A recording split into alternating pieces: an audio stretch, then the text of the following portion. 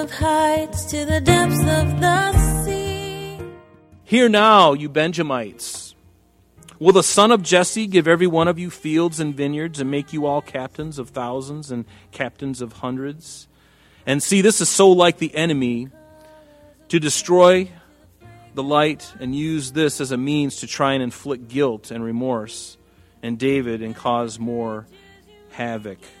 Song that it sings, all exclaiming, indescribable, uncontainable. You place the stars in the sky and you know them by name.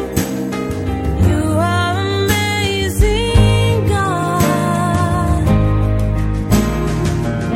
All powerful, untamable, awestruck we fall to our knees as we humbly proclaim.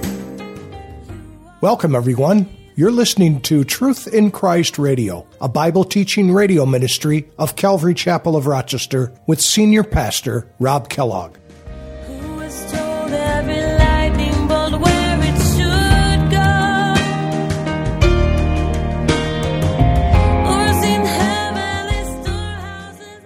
As Pastor Rob continues chapter 22, we learn that when David came back into Judah with his men, Saul's network of informants quickly discovered them. After discovering David's return, Saul addressed his men by appealing to the truly worst in them by asking if a man from Judah would favor the tribe of Benjamin with riches and promotions. In his fleshly, self-focused world, everything revolved around Saul. He became paranoid, and he led through guilt and accusation. Now let's open our Bibles to the book of 1 Samuel chapter 22 and follow along with Pastor Rob. To make sure his mom and dad are in safekeeping. But why Moab? Why Moab? Very simple. Turn with me to Ruth. Ruth chapter 4. This is one of those moments where the light bulb goes off in your head. And I love this because why would a man of God, even though he wasn't acting like a man of God, certainly wasn't acting like a man of faith at times, especially in front of Achish, why would David go to the enemies of Israel?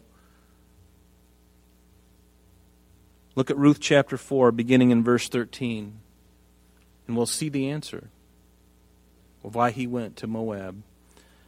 Ruth chapter 4, verse 13, it says, So Boaz took Ruth, and she became his wife, and when he went into her, remember Boaz was a man of Judah, but Ruth was a Moabitess because her husband, Chilion, I believe it was Chalon or Malon or Chilion, had died. Remember, and Naomi brought Ruth back to Israel with her. But Ruth herself was a Gentile. She was of the seed of of Lot's two daughters. Remember, he had that incestuous relationship, and they gave birth to Ben-Ami, which is the children of Ammon, and Moab. Okay, those two sons. So all these people are really enemies. They didn't get along with the other 12 tribes of Israel. They were kind of like bad company. And certainly because of they became enemies of Israel. But notice, Boaz, who is from Judah, he takes this Ruth the Moabitess to wife. And she became his wife, and when he went into her, the Lord gave her conception, and she bore a son. And then the woman said to Naomi, which was Ruth's mother-in-law, she said, Blessed be the Lord, who has not left you this day without a close relative, and may his name be famous in Israel, and may he be to you a restorer of life and a nourisher of your old age, for your daughter-in-law, who loves you, speaking of Ruth, who is better to you than 7 sons, has borne him. And then Naomi took the child, laid him on her bosom, and became a nurse to him. Also the neighbor women gave him a name, saying, This is a son born to Naomi, and they called his name Obed. He is the father of Jesse, the father of David. Do you see why now he takes his mom and dad to Moab? Because he's related to his mother. His great-grandmother was Ruth. His great-grandmother was Ruth, a Moabitess. So he takes his family, his mother and father, the thing that's most valuable to him, and he can entrust them into another enemy, really. But it's interesting because Saul, remember, destroyed many of them in his campaign in chapter 14 or 15, actually chapter 14. And because David now was suffering at the hands of Saul, can you see the camaraderie now? The king of Moab's going, yeah, we know what that's like, David. We didn't like him either. He killed most of our guys, and he's coming after you too? Hey, I remember your grandmother. She was a resident of this place. We know her. We know her family. Her sister came back here. You're in good company here, David. You can stay here. You can bring your family here. And so David does. So he's down there in Mizpah of Moab. And now the prophet Gad said to David, verse 5, do not stay in the stronghold. In other words, don't stay there in Mizpah of Moab, because it really was a stronghold. Don't get this confused with Adullam, because he's in Moab right now. So the prophet Gad, who was really a man of God, a seer, a prophet, if you will, comes to David and say, David, don't stay here. He says, do not stay in the stronghold. Depart and go to the land of Judah. And so David departed and he went into the forest of Hereth.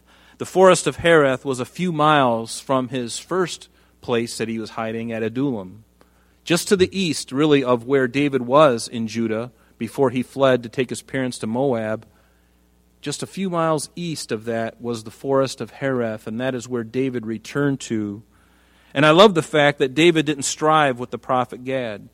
You know, he assumed that God was using the prophet for David's well-being, and he obeyed him. He wasn't this guy now that he's a captain over 500 men or 400 men. He wasn't feeling so important that he wasn't going to listen to anybody else. He was not a stubborn, self-willed man like Saul. David was teachable, and that's why God could entrust so great things to him.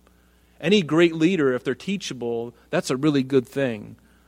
But when you have somebody who's not willing to learn, who is not teachable any longer, they usually become despots. They become, they become a problem. But God can use a man who is teachable, right? And that's why God loved David so much. He didn't think too much of himself, that he was so high and mighty that he couldn't learn. So David had this wonderful relationship with Gad, and he listened to him because he knew the Lord was speaking. And that takes a real humble man, a man of a different character than Saul. Notice in verse 6, it says, now when Saul heard that David and the men who were with him had been discovered in the forest of Hereth, not too far away from his first landing spot in Adullam, Saul was staying in Gibeah, which was further north, under a tamarisk tree in Ramah, with a spear in his hand and all the servants standing about him. Then Saul said to his servants who stood about him, hear now, you Benjamites, will the son of Jesse give every one of you fields and vineyards and make you all captains of thousands and captains of hundreds? And see, this is so like the enemy to destroy the light and use this as a means to try and inflict guilt and remorse in David and cause more havoc. You know, Saul here is reminding these men that are loyal to him, he's reminding them of their heritage, of their tribal loyalties. Saul is so insecure. Saul is so embittered and with hatred and jealousy. He's even fearful of those around him. So here he's reminding them of the tribal ties that they have and their sense of loyalty. And he even strikes a goad, if you will. He kind of pokes David in the eye by calling him the son of Jesse. Everybody knew who he was. He was David. But when he says son of Jesse, it's somewhat lessening him. Does that make sense to you? When he doesn't use his name, he's saying son of Jesse. In other words, he's not that significant. He's just son of somebody else. He's not his own man. And certainly by this time, David was famous in Israel, although on the run now because Saul was a madman. And we see this phrase, the son of Jesse. We see Saul calling him this. Even back in chapter 20, we see it in verse 27 and verse 30 and verse 31. We also see Saul using this phrase in this very chapter that we're looking at in verse 7 that we're looking at now, certainly in verse 8, and then in verse 9 and 13. He never recalls or refers to David as David. It's always the son of Jesse, because he doesn't want to ascribe any greatness to this young man who was better than him. And he was. God told him that through the prophet Samuel. A man better than you is going to take your place. Boy, that just frosted him. As soon as he said that, man, the bullseye on David's chest just got really big. You know, in fact, everywhere he went, there was a red X. You know, you could see it from space, from a satellite. But notice what Saul says to these servants. He says, will the son of Jesse give every one of you fields and vineyards and make you all captains of thousands and of hundreds? Notice in this, by addressing the men that were loyal to him, first Saul creates doubt of David concerning that he would take care of them at all. He creates that doubt when actually David was a much better man. And we're going to see later on, after Saul passes from the scene, that David even takes in Jonathan's son, Mephibosheth, under his wing and restores him and blesses the rest of his family. He wasn't like Saul. Saul would kill the priests. David wouldn't dream of doing such a thing. But so first he creates doubt concerning that David would even take care of them. Secondly, he puts them in fear of conspiring against the king. Sounds like a guy who's pretty paranoid, wouldn't you say? So in verse 8 he says, all of you have conspired against me, and there is not one of you who reveals to me that my son has made a covenant with the son of Jesse. There it is again. And there is not one of you who is sorry for me. You can almost hear the pity party. You can almost see his lower lip starting to quiver. You know, too bad his lower lip starts to quiver and he starts to get that pouty face like you see your 3-year-old when he doesn't get enough candy. None of you are sorry for me, or reveals to me that my son has stirred up my servant against me to lie in wait. Does that sound like David? Was David lying in wait for him? No, it was actually the other way around. This is how twisted Saul had gotten. And this is the way people get when unrepentant sin, when they don't repent and they're bent on this kind of anger and hatred and jealousy. Pretty soon you begin to forecast the things that you're thinking from on other people, and you think that they're believing what you're thinking. And often it's not that case. This behavior is a result of a man who's got a guilty conscience. He's paranoid. Again, feeling sorry for himself. David wasn't lying in wait. Saul was lying in wait for him. This is why we should never presume too much about anything. You know, to be careful and not judge and allow the enemy to create problems in our heads that aren't true or based in fact or reality concerning other people that you might be having a problem or difficulty with. Concerning Saul's delusions and jealousy, one author wrote this. I thought it was really interesting. It really describes Saul pretty well. He said, it is not uncommon for people suffering from this kind of mental, emotional disorder to imagine that they are being conspired against, cheated, spied on, or followed, or that they are in danger of being poisoned or drugged or killed in some way. The root of such feelings is insecurity, and any threat, perceived or real, intensifies the sufferer's sense of vulnerability. They become fearful of all they see as rivals. They isolate themselves from those who do not believe they can be trusted, and they filter all information through a preconceived grid that ends in confirming their worst fears or suspicions. Have you ever been in a situation like that where you felt that way? The devil plays with your head about relationships around you. When you're suspicious of somebody talking behind your back, and maybe there's good reason for you to feel that way, but your heart and your mind, and certainly the devil is encouraging this kind of thing and even throws some wood on the fire to make it even worse, because even in your emotions, the devil loves to take over, and he likes to exasperate those things. He likes to ignite those things to get you off, to get you somewhere else, to get your mind on hate and destruction rather than on peace and restoration. Have this ever happened to you where you're so angry and bitter with somebody? You assume that they feel the same about you, and here you are preparing this battle in your head when it's only against your own thoughts. And later you find out that the other person had no idea. They weren't thinking that at all. They weren't thinking of you at all. Are you serious? Nobody's thinking about me. No, they weren't even thinking about you at all. That's a humbling thing. You're so mad at somebody and you think that they're planning your end or planning to revenge upon you. Am I the only one that's happened to? Have you felt that? Raise your hand if you're bold enough. Oh, good. The rest of you are lying. No, just kidding. I'm only kidding. But it is. It's one of these things where the devil loves to play with our heads, and he's a master at it. He's been doing it since the beginning.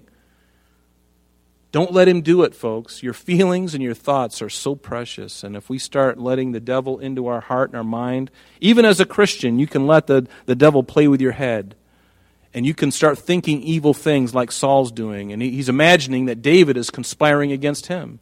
David could have killed him at least 2 times. We'll read about that coming up. Could have killed him twice, at least, if he wanted to, and he didn't. So verse 9, then answered Doeg the Edomite. Notice he's an Edomite. He's from the tribe of, he comes from Esau. Remember Jacob and Esau? The promise went to Jacob, not to Esau. Esau is Edom. So when you hear Edomites, the Edomites came from Esau. Okay? It tells us that in the Bible. But Doeg, this Edomite, this natural enemy of Israel, he stands up. And he's the chief herdsman of Saul. Everyone else is quiet, so, and he's saying, you guys have all deserted me, you're all conspiring against me, you don't care that my son is, confederate with David, none of you are looking out for me, nobody of you don't even give me gifts on my birthday anymore, and he starts to pout, and then Doeg stands up and goes, oh. He says, I saw the son of Jesse going to Nob, to Ahimelech, the son of Ahitub. And again, this Doeg, his name means anxious or fearing. And he was an Edomite, a natural enemy. And then answered Doeg, verse 9, the Edomite, who was set over the servants of Saul. He said, I saw the son of Jesse. We looked at that. Sorry, I'm repeating. And verse 10, and he inquired of the Lord for him. So Doeg is saying, Ahimelech has inquired of the Lord for David, gave him provisions, and gave him the sword of Goliath the Philistine. Is that true? Yes, it is true. That's exactly what he did. But in context of Saul's freakish mind that he has, he did give him provisions, didn't he? He did inquire of the Lord. And he did give him Goliath's sword. So what's the problem here? The context. The context is everything. This is a half-truth. Ahimelech didn't inquire of the Lord for David against Saul. It wasn't against Saul. He inquired of the Lord for David, but not against Saul. Do you understand the difference? All Saul can see is that he's conspired against me. And so all Doeg's got to do is just say, oh, he inquired of the Lord, and he also gave provisions, and he also gave him the sword. So automatically, Saul is already thinking, well, it's obviously he inquired against me. Obviously, he took the sword because he wants to kill me. And obviously, he gave him gave him foods to keep him alive so that he could kill me. He's against me. I know he is. Ahimelech and all of his 85 priests, they're all against me. Everybody's against me. And God's going, yep. Everyone is against you, Saul. You need to turn to the Lord. But context is everything. So what Doeg said here was true, but the context was patently false. How important is context? Words out of context can mean something completely different. By us feeling, we need to be careful of this because friendships can be ruined when you take words out of context. Countries go to war over words taken out of context. So how important are words?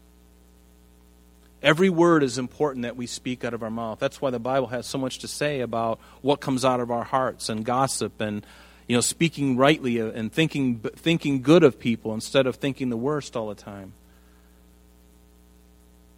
But with one word can hurt a wife. One word from a wife can hurt a husband.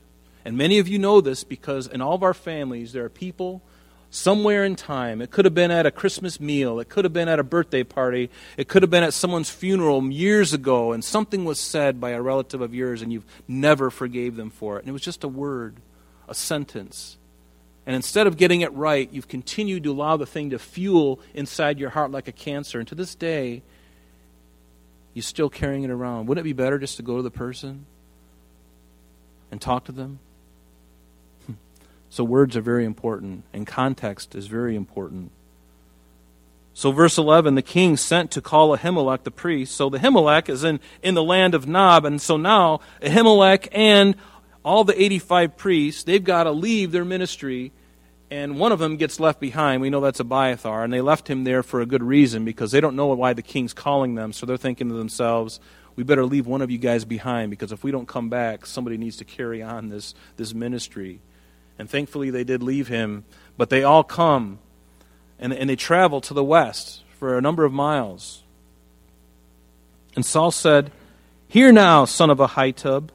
And he answered, "Here I am, my lord." He was completely without guile. There was no hiding anything. Ahimelech's wondering what this is all about. And I wonder if Saul's tone immediately is setting him on edge. He's like, "Here I am, my lord." Like, what's next here? Why'd you bring all of us here? What's the problem? And Saul said, "Hear now, son of Ahitub." He said, "Here I am." Saul said to him, "Why have you conspired against me, you and the son of Jesse, and that you have given him bread and a sword, and have inquired of God for him, that he should rise against me, to lie in wait as it is this day?" Now that's a lie. He's not lying in wait for Saul.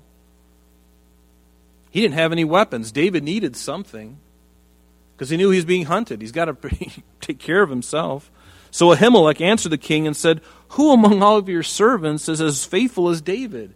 I mean, think of this. He was really confounded by what the king is saying, because the first time he's hearing it from the king, he's like, I have no idea what this guy's talking about. And he's being genuine. And he says, "Far be it, who among all your servants is as faithful as David? He came to me. You sent him. That's what David told me." David lied to him. But Ahimelech believed him. And now he's standing before the king, and the king thinks he's done this, conspiracy and this treacherous thing. And he's like, who's as great and faithful as David? Who is the king's son-in-law who goes at your bidding and honorable in your house? He was on an errand from you, king. Why, what gives? Did I then begin to inquire of God for him? Far be it from me. Let not the king impute anything to his servant, or to any in the house of my father, for your servant knew nothing of all this, little or much. And that is the truth. He was completely caught off guard by the allegations that are being made against him. And the king said, "You shall surely die." And I can imagine he's just going, oh my.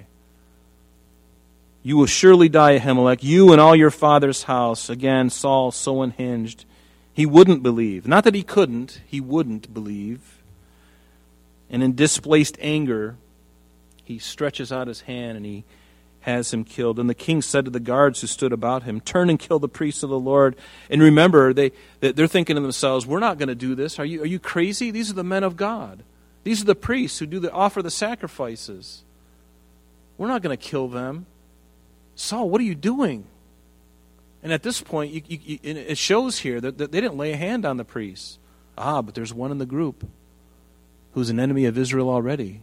What's his name? Doeg the Edomite. He's like, I'll do it.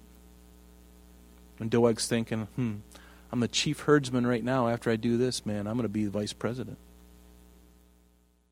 I'm sorry, that's all the time we have for today, but please join us next time as Pastor Rob continues our study in the book of 1 Samuel. Calvary Chapel of Rochester is located at 2503 Browncroft Boulevard, Rochester, New York, 14625. You can reach us at our church office between 9 a.m. and 4 p.m., Monday through Friday, at area code 585-586-3140. If you would like to have an audio CD of today's message mailed to you in its unedited form, simply mention today's date when contacting our church office. You can also contact us via the web by logging on to www.calvaryrochester.com. There you will be able to access a number of useful things, such as information concerning our beliefs, our ministries, contact information, our location, service times, and much more. You can also download or listen to the radio and sanctuary messages free of charge from the teachings link at the top of the page. To listen to Calvary Chapel of Rochester sanctuary messages or Truth in Christ Radio on your mobile device, just subscribe to both through Google Podcast or Apple Podcast. You're also invited to join us on Sunday and Thursdays through live streaming of our services and Bible studies. Just click on the online services link on the website. We're so glad that you could join us today. And if there is any way that we can bless you with your walk with Jesus Christ, please don't hesitate to call our church office. Remember, Jesus said, "I am the way, the truth, and the life. And for this cause I have come into the world, that I should bear witness unto the truth. Everyone who is of the truth hears my voice." May God bless you in abundance today as you walk with Him. And until next time, this has been Truth in Christ.